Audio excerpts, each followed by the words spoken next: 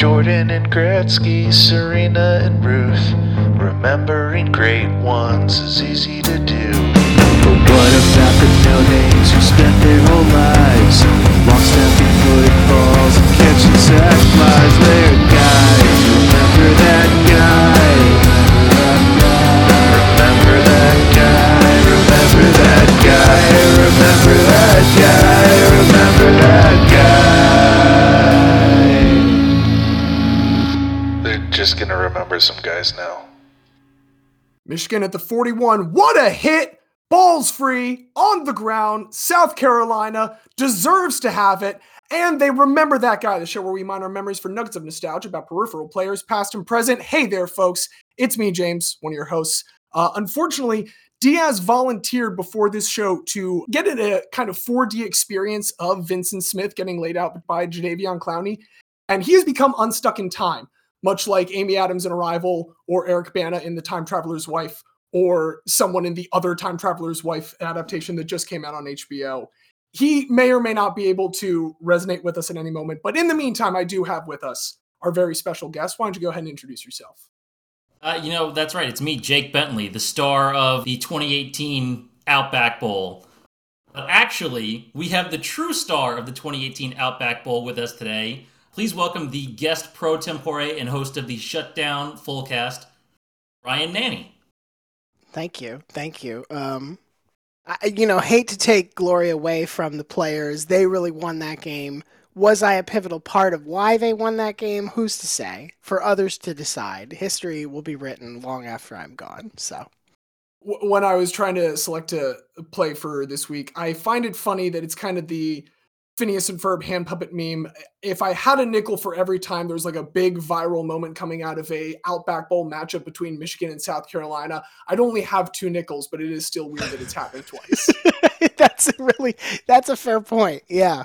That's probably, I imagine when the Outback Bowl is like, oh, we got South Carolina and Michigan, 2 teams that like not a lot of natural sort of connection between them. The fact that they've gotten 2 good moments out of it, maybe that's why they're out of the bowl sponsorship game altogether. They're like, we did what we came to do. We're done. We proved our point. They left a perfect Bloomin' Onion legacy that doesn't have to get tarnished by any further matchups. Ryan, we are absolutely thrilled to have you on here.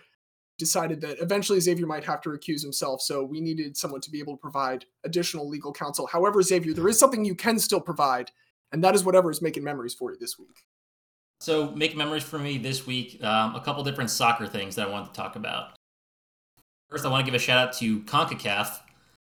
Both Haiti and Panama, their women's national teams, won in the Interconfederation playoffs this week, meaning CONCACAF will have 6 teams at the Women's World Cup, the most that they've ever had, and only UEFA has more. And I think it's fantastic that CONCACAF women are doing so great, and none of it is Mexico, which makes me, as a very petty USA fan, much, much happier. Pardon my ignorance, but is it the same number of countries qualifying for the Women's World Cup as the World Cup? I do not remember from last time around. They actually expanded the Women's World Cup, so it's 32 this year, which is the same as what the Men's World Cup just had back in the winter. Although the next Men's World Cup will be 48, so it'll be more. But this is the only time that it's been the same within a year span, so it's close enough. Ships passing in the night. Beautiful. But sorry, go ahead. Yeah, I also wanted to give a shout out to Ferran Torres, who is a winger for Barcelona. He used to play for Manchester City, made a pretty big money move about a year ago, and he struggled a bit. And this week he opened up about how he was feeling a lot of pressure trying to live up to that price tag, and so he started going to therapy.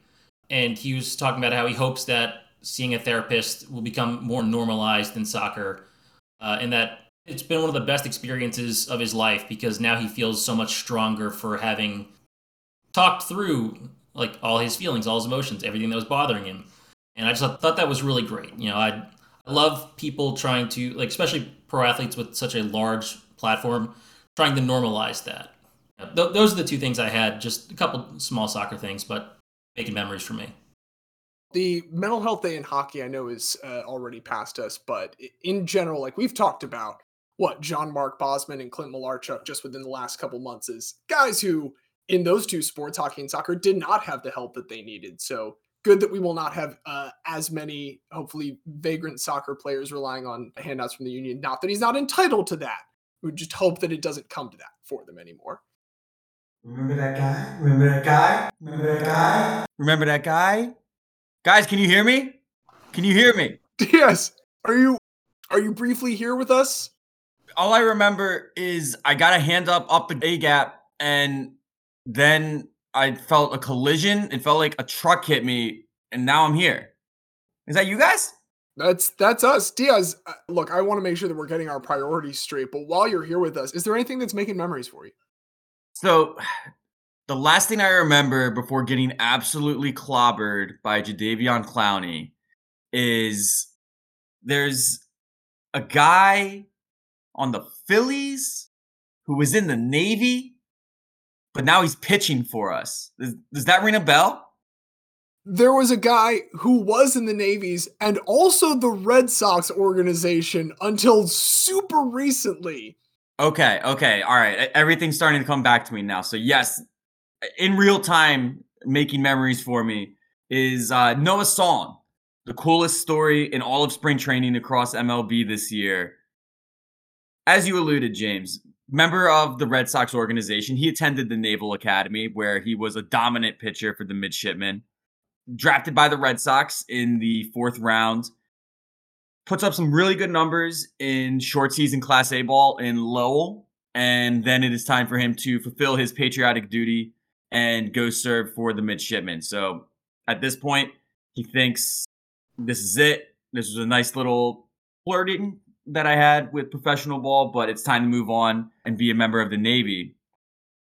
Still, the Red Sox hold his rights, and a little less than a year ago, he applied for an exemption with the Navy, basically saying, hey, if you guys could be a little cool about it, I'd like to have a chance to play baseball. Not expecting it to go through. And then 2 things happen in a short amount of time. The Navy grants that exemption, and Major League Baseball holds its Rule 5 draft, which is the funniest little exception to the rule kind of thing that only uniquely exists in baseball. I love the Rule 5 draft. I don't know about you guys, but I love the Rule 5 draft. I love the Rule 5 draft too because if they don't stay on your roster for the entire year, then they just get sent back. It's like, oh, we like this guy and we had him on the team for 6 months, but then, he kind of had a bad period and we cut him. Now he's back on that team that we just stole him from like 6 months earlier. We've got Ryan Flaherty, TJ McFarland. If I'm not mistaken, Anthony Santander right now on the Orioles. The bank, as an O's fan, absolutely adore the Rule 5 draft. Though, again, the thing that's craziest to me about Noah Song, because I have heard about this too, is he hadn't gotten the exemption when he was taken in the Rule 5 draft, if I'm not mistaken.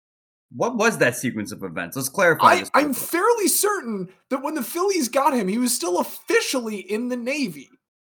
You are 100% correct. They selected Ryan Song in the Rule 5 draft in December. And the other important connection to note here is Dave Dombrowski, who runs the baseball operations side for the Phillies, was doing the exact same job for the Red Sox when they drafted Noah Song. So Dave Dombrowski's been on Noah Song for a while. So I think that adds another interesting element to this. And look, the thing that makes this even crazier is 2019 is when he officially began his service. He himself says he's not thrown off a mound since then until the day that he arrived in Clearwater for spring training. Like, played catch a couple times, but for all intents and purposes, the 3 of us on this podcast have probably thrown a baseball about as much since 2019 as Noah Song has. And now he has a chance to go out in spring training and make the Phillies roster. It's going to be fascinating to follow that all spring training. Andrew Painter's got to keep an eye over his shoulder now. He thought he was hot shit. He thought he was the number 1 prospect, and now there's this Navy boy coming after his job. Anchors away, my boys. Another Larbardly fellow. It's just such a uniquely silly thing that could only exist in baseball. And odds are most likely against Noah Swan. He's most likely going to have his rights reverted back to the Red Sox organization. But let's say he goes in his first spring training game and goes against the meat of the Yankees order and sits him down 1-2-3. I think based on that alone, he would need to make the official roster. And certainly, I think everybody's rooting for him. If you've heard this story and you're not rooting for Noah Swan, go fuck yourself and stop listening to this podcast because it's the coolest thing I've ever seen. Noah Swan going to follow in the footsteps of Shane Victorino, another great Rule 5 draftee by the Philadelphia Phillies. And at the very least, if he doesn't do that, he has made some excellent memories. What about you, James? It's going to start off on a downer because actually in our conversation with Evan last week about the Chunichi Dragons, I mentioned how much I loved their connection in the newspaper because of the beautiful The Sun sign in Camden Yards, which today was taken down. It has been in Camden Yards for the entirety of existence. Mike Elias and the Angelos family, unhappy with having merely ruined all of my optimism from an out of nowhere winning Orioles season last year, have decided that we also need to just get rid of any of the nice little touches that Camden Yard has so it can emulate Tampa, not just in team construction, but in bland, soulless existence of a stadium as well. You have the wall still. We have the wall, and I love the wall very much, but eventually they're gonna make the whole thing out of wall, and I won't love it anymore at that point. The good news is I didn't want to finish. I wanted to start with the negativity because now there is one other, I think, kind of beautiful thing that is going to at some point affect all of sports. And I want you to bear with me. I swear this is going somewhere. You know Bill Watterson. Yeah. Bill Watterson of Calvin and Hobbes, which he did from 1985 until 1995. And since then has pretty much, except for like one time where he did 3 comic strips of Get Fuzzy in 2014, has been completely off the map. Yeah, that's the only like output that he's had. Until just 2 weeks behind. But he did announce this month that in October, Bill Watterson's going to be putting out the first piece of work that he has really since 1995. And the reason that I think this is important is because I can't wait to see what character in this gothic fairy tale he is creating along with a partner of his, John Cashed. John Cashed and Bill Watterson are putting together The Mysteries. And one of these characters is eventually going to become a copyright image that pisses on everything. And it's just exciting to see which one of them it is, following the grand tradition of Calvin. Here's actually a fun fact that I thought of looking up the Calvin pissing stickers, which is a difficult thing to Google. But something that I found this week, do either of you happen to know the first recorded instance of a Calvin pissing sticker? I have a guess, mostly based on hazy childhood memories. My guess is that it's gonna be either a pro Ford or pro Chevy, either the Ford or the Chevy logo getting pissed on for purposes of putting on the back of a pickup truck. It does make the jump to car manufacturers in NASCAR very early on. But that is really that's what not the carries first. it. Wow. But that's not Okay. the origin. Okay. That's not the origin. Okay. According to the Tampa Bay Times, God, going now back I to really should have known. Yeah. November 26, 1995, the very first one ever was reportedly on the side of a 25-foot motorhome. There's a sticker of Calvin pissing on FSU. And it was a University of Florida fan who would attach that to their mobile home. November 26, 1995. That is the first recorded time. Wow. And not long after, Florida won its first national title. So really, who's to say that wasn't, like, if you're doing the 30 for 30 about the 96 Gators, I think this is where you have to start it, probably. This is the opening scene is just the slow creep up on the trailer. Slow home. pan across this Calvin Piss trailer, yeah. But yeah, I just thought that was lovely. I have looked at it. They released a couple images. I will go ahead and actually share these with you guys now just so you can get a look at them. This is a front runner, I think, terrified monk man. You can see just something really could be scaring him to the point where he needs to piss, and it becomes more of a frantic thing than a taunting thing.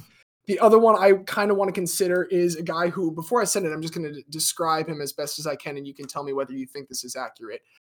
gaunt wizard with a ham radio. Really, I think the only way that I can sum up the imagery of that second one. Those are my two. This is a podcaster, is what you're showing here. This is just a podcaster. Guillermo del Toro made a movie about a podcaster and it was animated. That is what they would look like. Yep, that is exactly right.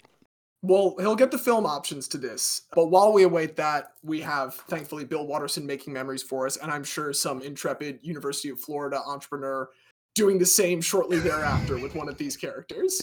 Here's a weird old man with headphones pissing on a logo. Is that okay? Are we cool with that? No? All right, great.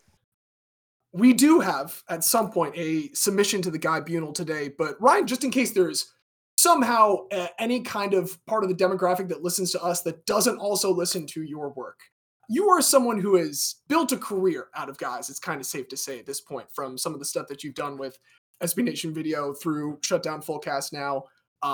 At the risk of gushing for a moment, although there were only 4 episodes of Card Show, I cannot tell you how formative the moment that you got a second checklist with a checklist, 4 checklist cards on it, in that has been for my intake of sports and the way that I process them over the last few years. Checklist was a real, like, when we set out to do Card Show, the premise was absurd, but I think it was very, there was a nice bit of closure to arriving at the part where you get a checklist that has checklists on it, a checklist Ouroboros of sorts, just being like, yeah, by definition, this is the crappiest sports card you can get. Like, it doesn't, you don't even have like a fun athlete's name on it. The show could have had like some meat on the bone, I think, for some time, and then you found the worst card almost immediately that you possibly could have. Yes. It was pretty special, and it holds a very special place in my heart. Checklist does. Well, I'm glad. I guess if I could ask a question before we dive into things, Sure. Related to things that you might hold close to your heart, is there, as you spend a lot of time looking at a lot of the sillier stuff in sports, something that you remember kind of being an awakening, or some athlete that was an awakening to this, kind of goofiness on the sidelines, or even in whatever field of play you're watching, something that like alerted to you to the less serious nature of all this? I mean, I don't know if there is like, I would love to say like, oh, Clinton Portis was, when he was playing for Washington or something, like, I would love to say that there was somebody like that, but I think because athletes and how they were portrayed or understood in the media for most of the 90s when I was growing up was just such a limited frame of reference that I didn't really get that sense. To me, I suppose most of how I have embraced the absurdity or the non-seriousness of sports has come from teams that I watched, most notably Tampa Bay Buccaneers when they wore creamsicle orange. And I have this very formative memory. Such a good jersey. Yeah. So a couple things to know. First of all, for most of my young life, Bucks were not in the NFC South. They were in, I think it was called the NFC Central at that point. And their division mates were the Detroit Lions, the Green Bay Packers, the Chicago Bears, and the Minnesota Vikings. And that's like who their quote-unquote rivals were. And that's who you were supposed to care that they like faced off against. It was that alone was super weird. A lot about the NFC because I've exclusively rooted for AFC. They were basically just grafted onto the NFC North.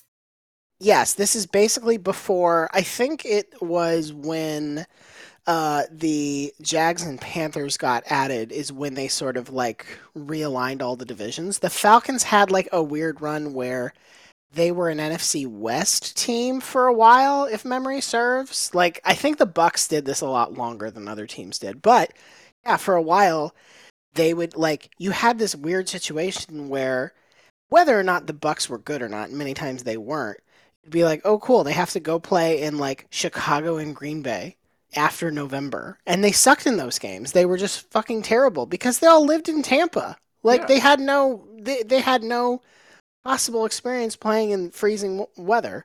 I have this very formative memory. I don't remember what the game was or who the opponent was. We went to a game because it was not hard to get Bucks tickets to these games. Like, they weren't that good. Again, the rivalries were weird. And there was a man seated in front of us, about 3 rows, had a headset on, through which he was listening to the game over the radio at the same time that he was watching it.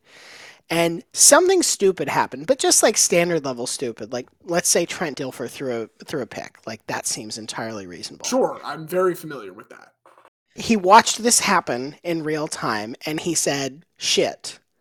Then he heard it described on the radio, and he said shit again. And I was like, what a crazy thing. Like, why do you come to this game to watch this team that you know is probably going to be bad, and you, like, give yourself this experiential surround sound so that you can know just how bad it is on multiple levels? That's wild to me. So I think that was very helpful in helping me understand that, like, what we are watching is in many ways insanely funny.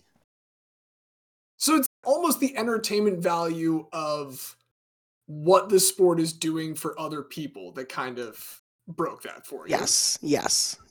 It, yeah, sports really, sometimes in very disturbing ways, obviously, sports really turns people into really bizarre versions of themselves. And listen, I accidentally became an Eagles fan, so I have no room to talk at this point. Sure. Who are any of us to say that we are not also monsters to some extent when we all start watching? Sure. But hopefully, like, controlled monsters. Yeah. Now, you do, like, largely focus on college football, at least for your professional work nowadays. One other thing I do kind of wonder, is there any difference in the realm of guys, in appreciating something in the moment, knowing when you're watching college that all of it's a lot more fleeting in a lot of ways because those guys are going to go on so quickly? Like, does that change, I guess, how do you want to be more present in everything because you know there's less of it there for you? I think that's probably, I think there's an element of that for sure.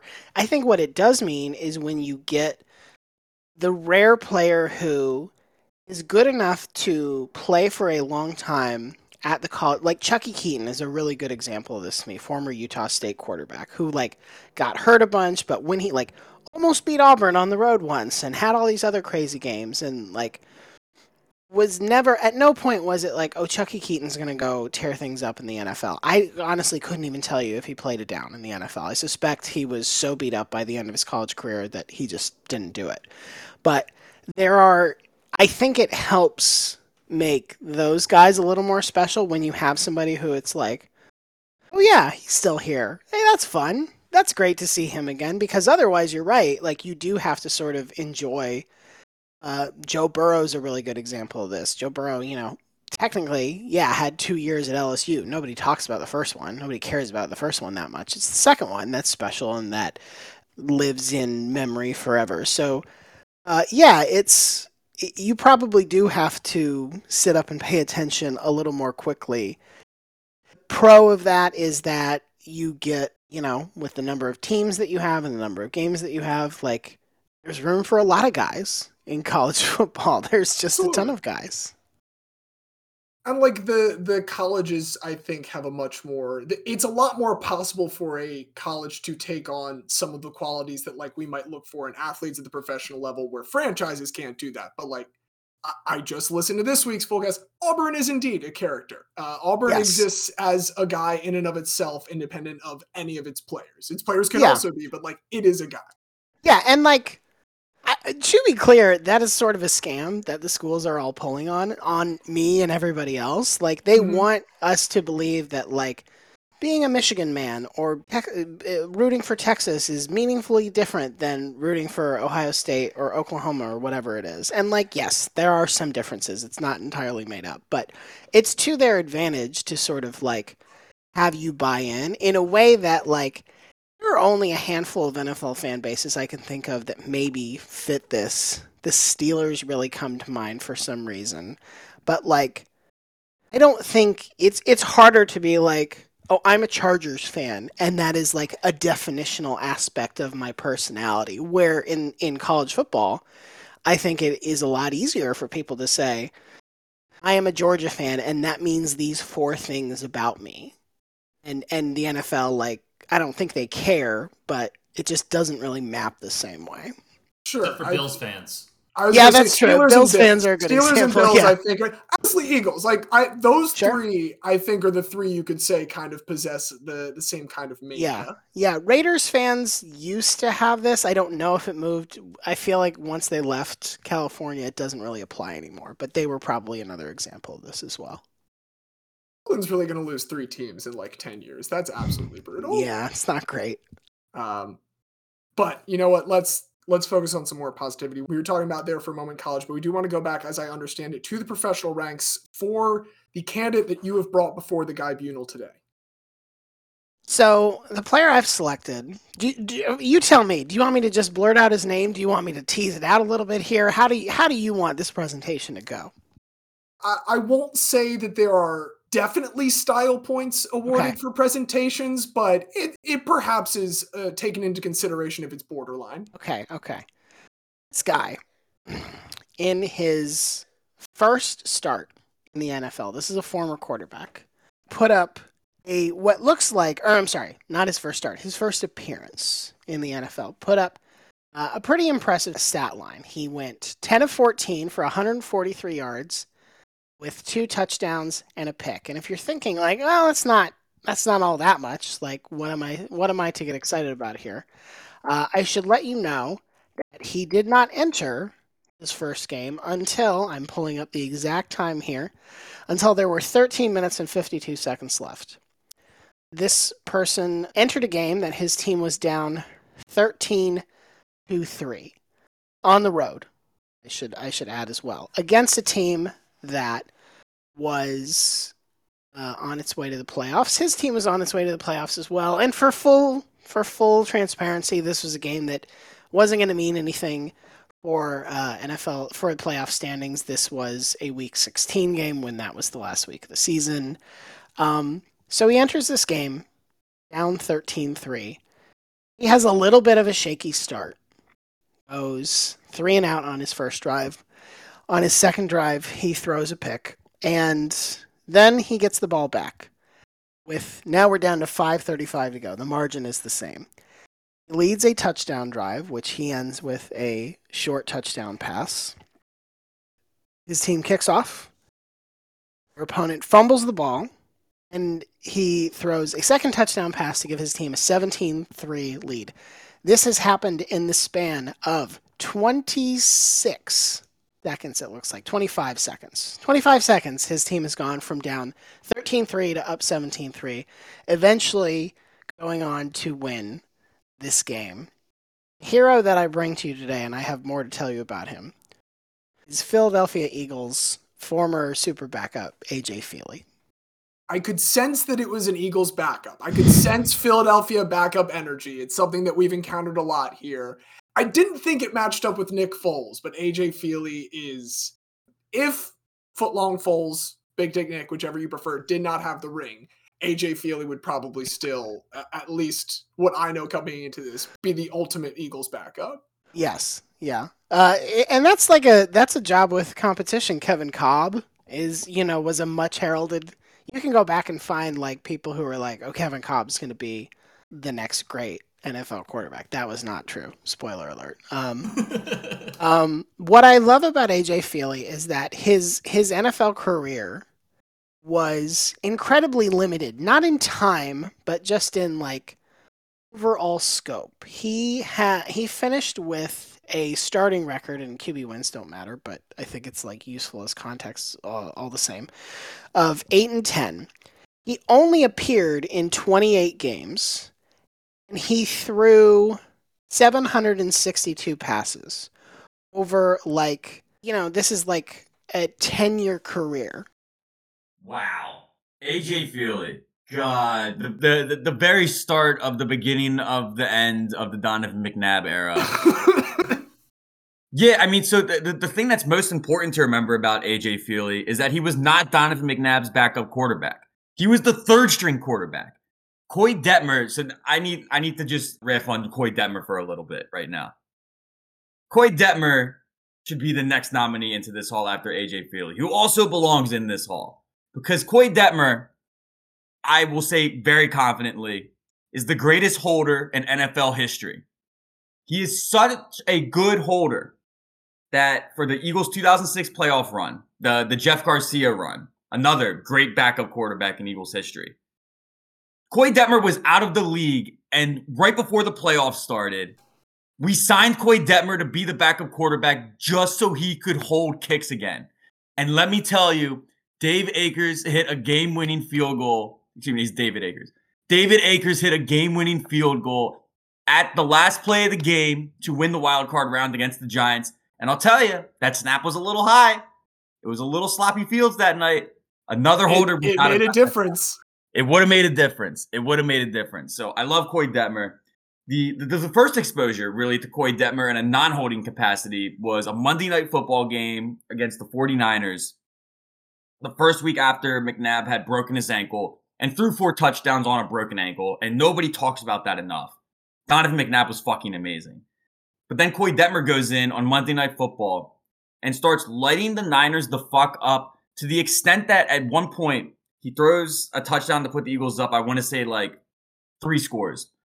And the last shot you see as they do the replay and Monday Night Football goes out to commercial is Koy Detmer doing the like spank the baby celebration to his own side.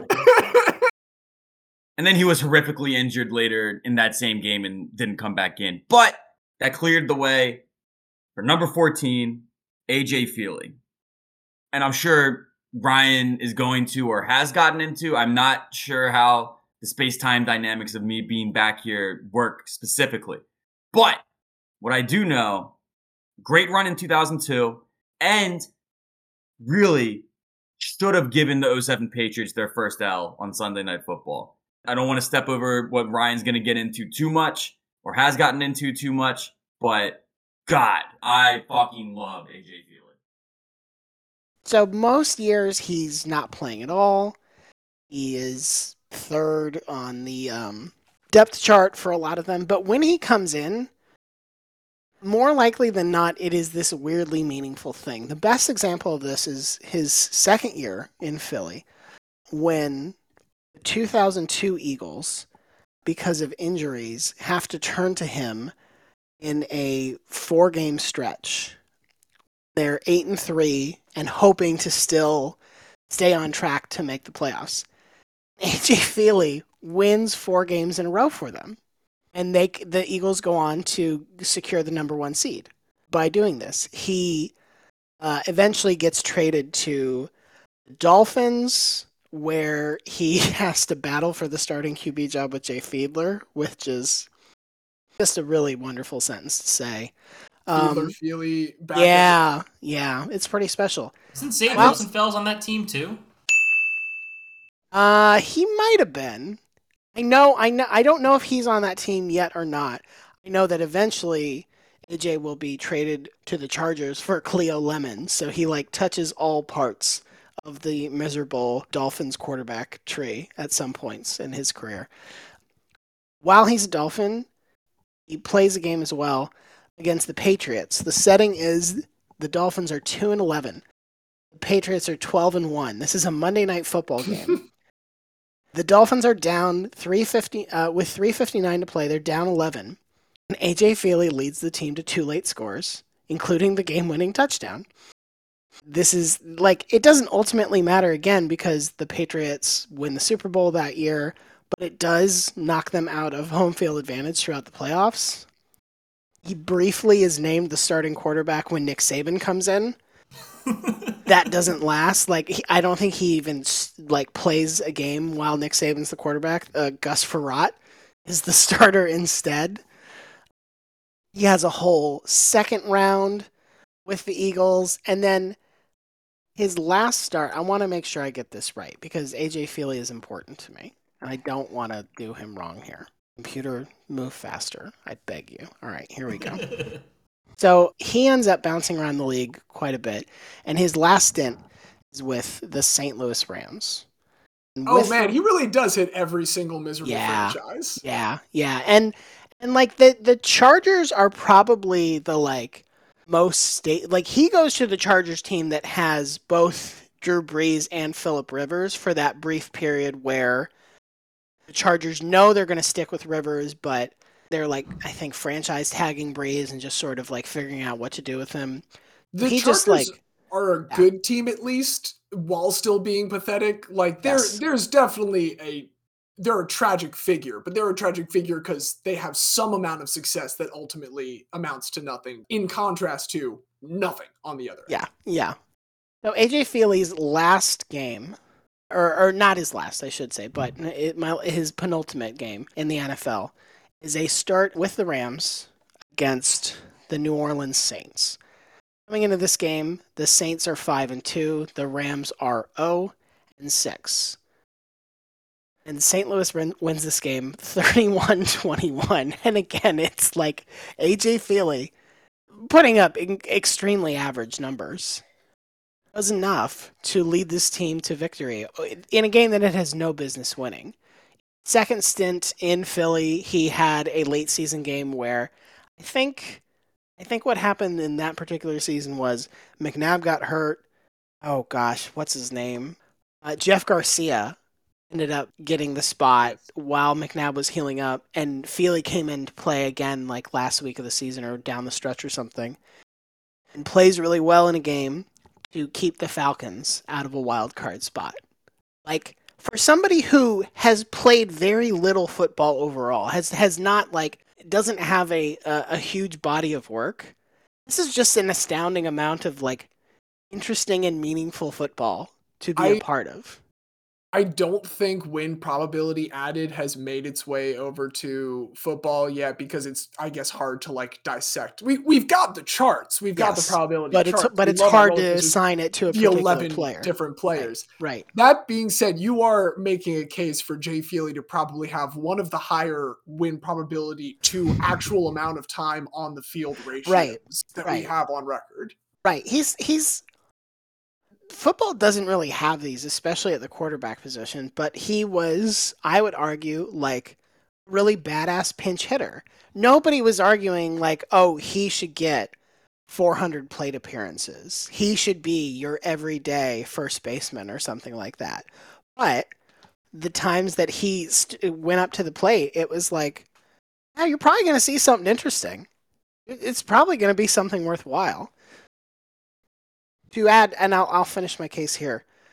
AJ Feely played at Oregon and was reasonably successful there, had a little bit of injury history, but was not the starter his senior year. Do you know who he backed up his last year as a Duck? We're talking what, like late 90s at that point? This a little later than that. This would have been the 2000 college football season. Yeah. 2000 Oregon Ducks. I don't think I'm going to be able to pull that. Wait, Xavier, you're the bigger expert on this one for me. Come on. Well, I'm in between two busts at quarterback right now. Okay. Is it a bust? Is it like? Oh, it's 100%. It's 100% a bust, and I know which two you're thinking of. And is it Joey Harrington? It is Joey. It is John Joseph Harrington. Yes, that is correct. I was debating between him and Carr, the first Carr. Yeah. It's Joey Harrington, indeed. That's a fun team right there. Yeah.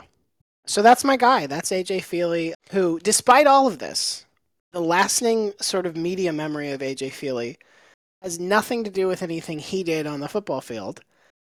It's that he was married, is married to Heather Mitts, who was, I believe, a member of the U.S. women's national team for most of his NFL career. And so, like, he was the husband. Yes, 100%. He's just arm candy. This is because, I mean, we've got a lot of power couples right now. We've got Megan Rapinoe and Sue Bird, even if Sue Bird's retired. You've got the Ertzes. But, like, all of those are pretty even. Like, Julie and Zach, I think, are maybe one of the few where it's a little bit the soccer player, but that's overwhelming. Yes. And even at the time, it was just like, oh, how nice for him. Shout out Mallory Swanson and Dansby Swanson because she's scoring every single goal for the U.S. women this entire year. Oh, what did I just see that Dansby Swanson's actual first name is and learn for the first time? There was some image that was... Look this up. This is important. It was an image that also informed me that Zach Greinke's real name is Donald. I did not know that. I did not know, frankly, that Ken Griffey Jr.'s real name was George. Dansby Swanson's first name is James. There we go. That is the same image that I'm looking at. should I was have worried known for a that. second. Here's the thing. I'm going to admit that I was worried for a moment as I pulled up this image. That is Dansby Swanson, right? I'm not making a mistake here because he is still in an Atlanta hat. So it's probably like, this is just someone who didn't update it yet with the Cubs logo. Okay, we're good. But yeah, him and Donald Greinke and George Griffey Jr. Interesting. But beyond them, we want to focus on the Feely here. Yeah. I have some thoughts. I do feel good. I think one particularly argument that is ripe for you right now was the pinch hitter analogy. We just spent some time Matt Stairs at length about Matt Stairs. Yes, indeed, another Philadelphia call in off the bench icon. We'll say in comparison to Feely. I do want to take a moment. Do we happen to know when he went on the 4-game stretch that they won in order to preserve playoff position? Did he get any playoff time during that? No, I don't think AJ Feely has thrown a pass in the playoffs in his life. No. Well, and I want to say, I think that's a huge check in the pro column. That is the answer I was hoping for. Okay. Because there is something very delightfully poetic to me about not only coming in during the 4-game run and performing exactly as you need to in order to keep the team going, but then recognizing as soon as you are able to step back because your starter's here, that it is appropriate for you in that playoff situation to step back and not participate any further. Yeah. So this was the 2002 season. He started the last 5 games of the year. Went 4-1. They lost the last game, although I don't know at that point if they were how much they cared, frankly. So all the way through the 16th game, week 17.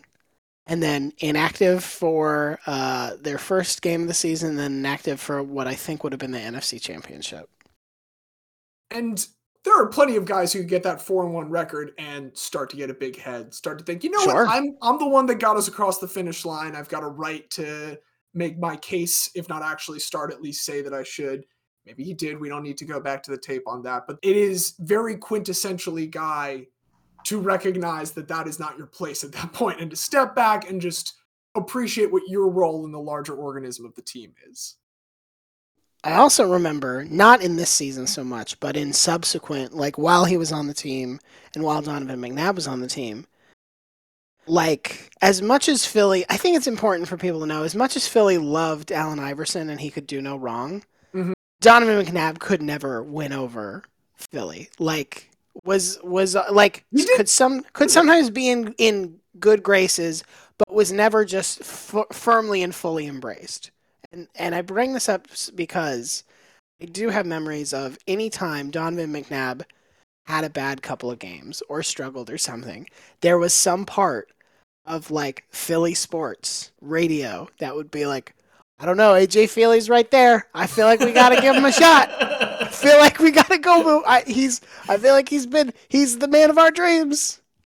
I had like one off season with Lamar where Joe Flacco was still on the roster for some period of time after we'll say mixed playoff performance by Lamar against the Chargers there. Sure had hope there at the end. But I can't imagine having to go through seasons of that because I was broken after just a couple weeks hearing Joe Flacco needs to start over Lamar next season.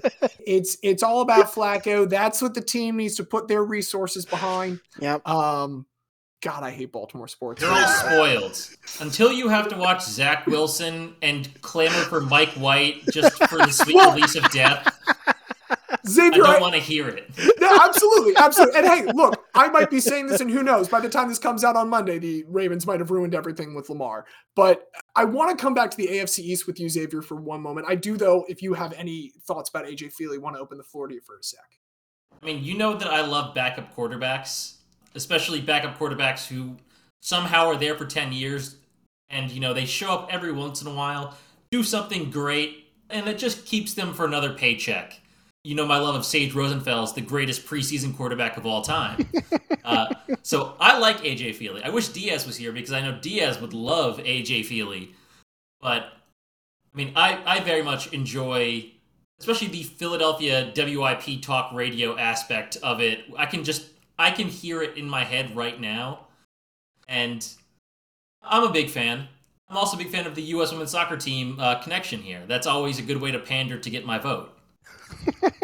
We've got a lot of guy cross-pollination because we got the brief encounter there with Sage Rosenfels. Or if not brief encounter, at least close proximity. Yeah, sure. But 6 degrees of Sage Rosenfels. Easily play. Yeah. So X, you have summed up the last point that kind of stuck out to me the most, which is, God, every once in a while, I remember how miserable it was to exist in an AFC East fan for like 18 years. And I'm very sorry for you for having to go through that. Like, God, what it must be like to just know exactly how the season's going to play out at the beginning of every single year. That seems terrible. And for one of AJ Feely's shining moments to be coming on for this 2-11 Miami game. I was there once the year, it would have been 2007 because it's the Patriots almost undefeated season and it's also the Dolphins almost unvictorious season. Yeah. The Ravens almost ruined the Patriots undefeated season. They absolutely do deliver the Dolphins their only win.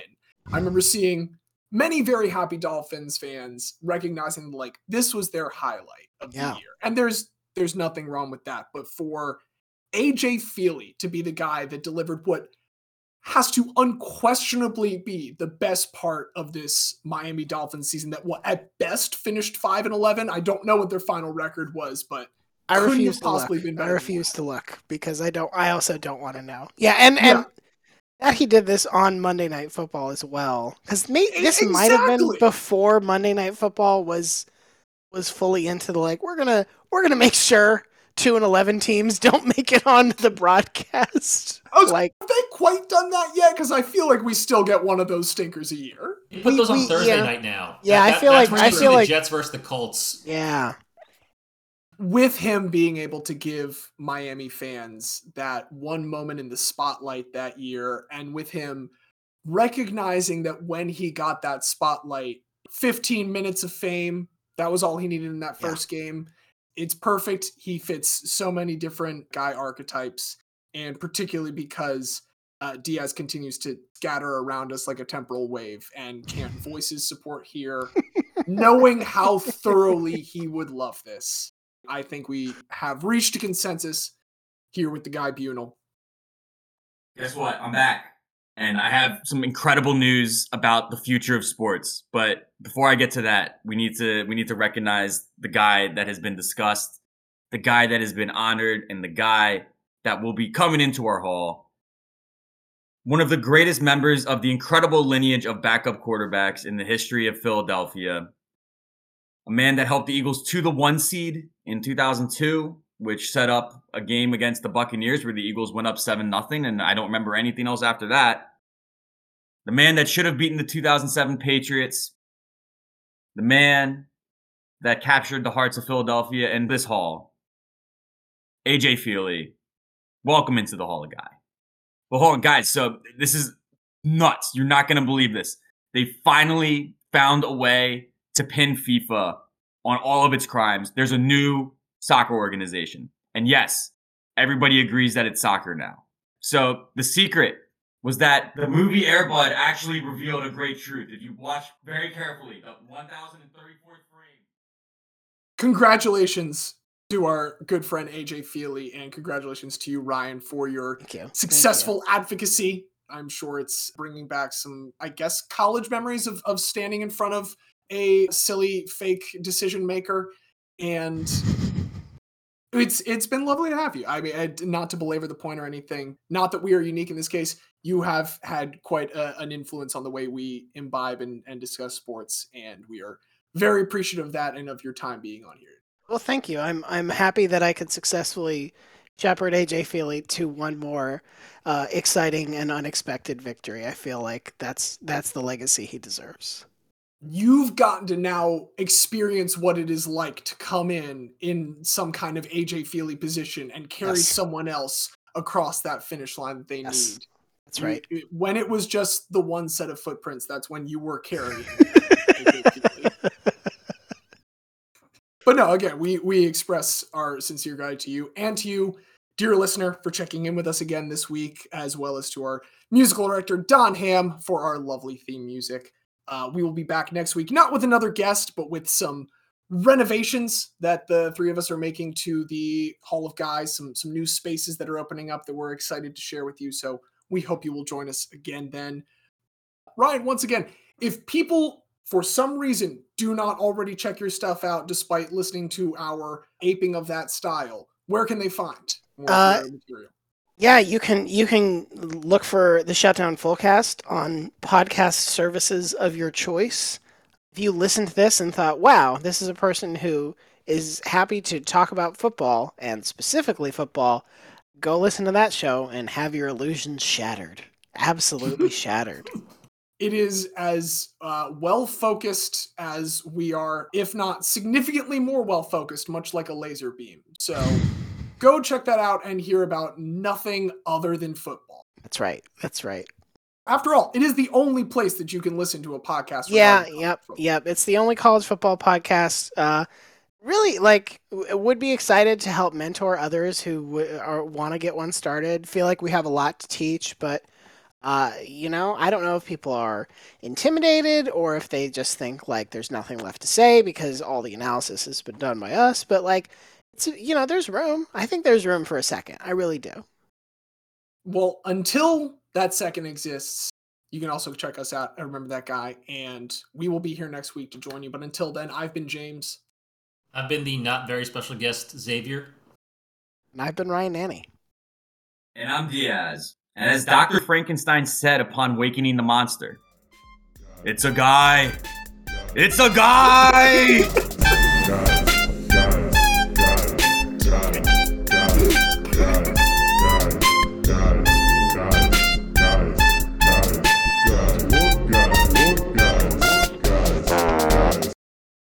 Ryan, how many turkeys would it take to beat up a mailman with a shepherd's crook? I think it's more about the turkey's got to have the want to, because there were other turkeys there. And if they had just said, like, hey, there's nothing you can do about, you can't, that's spilt milk. We just got to keep charging forward. I think it's more about turkey attitude than turkey numbers, honestly.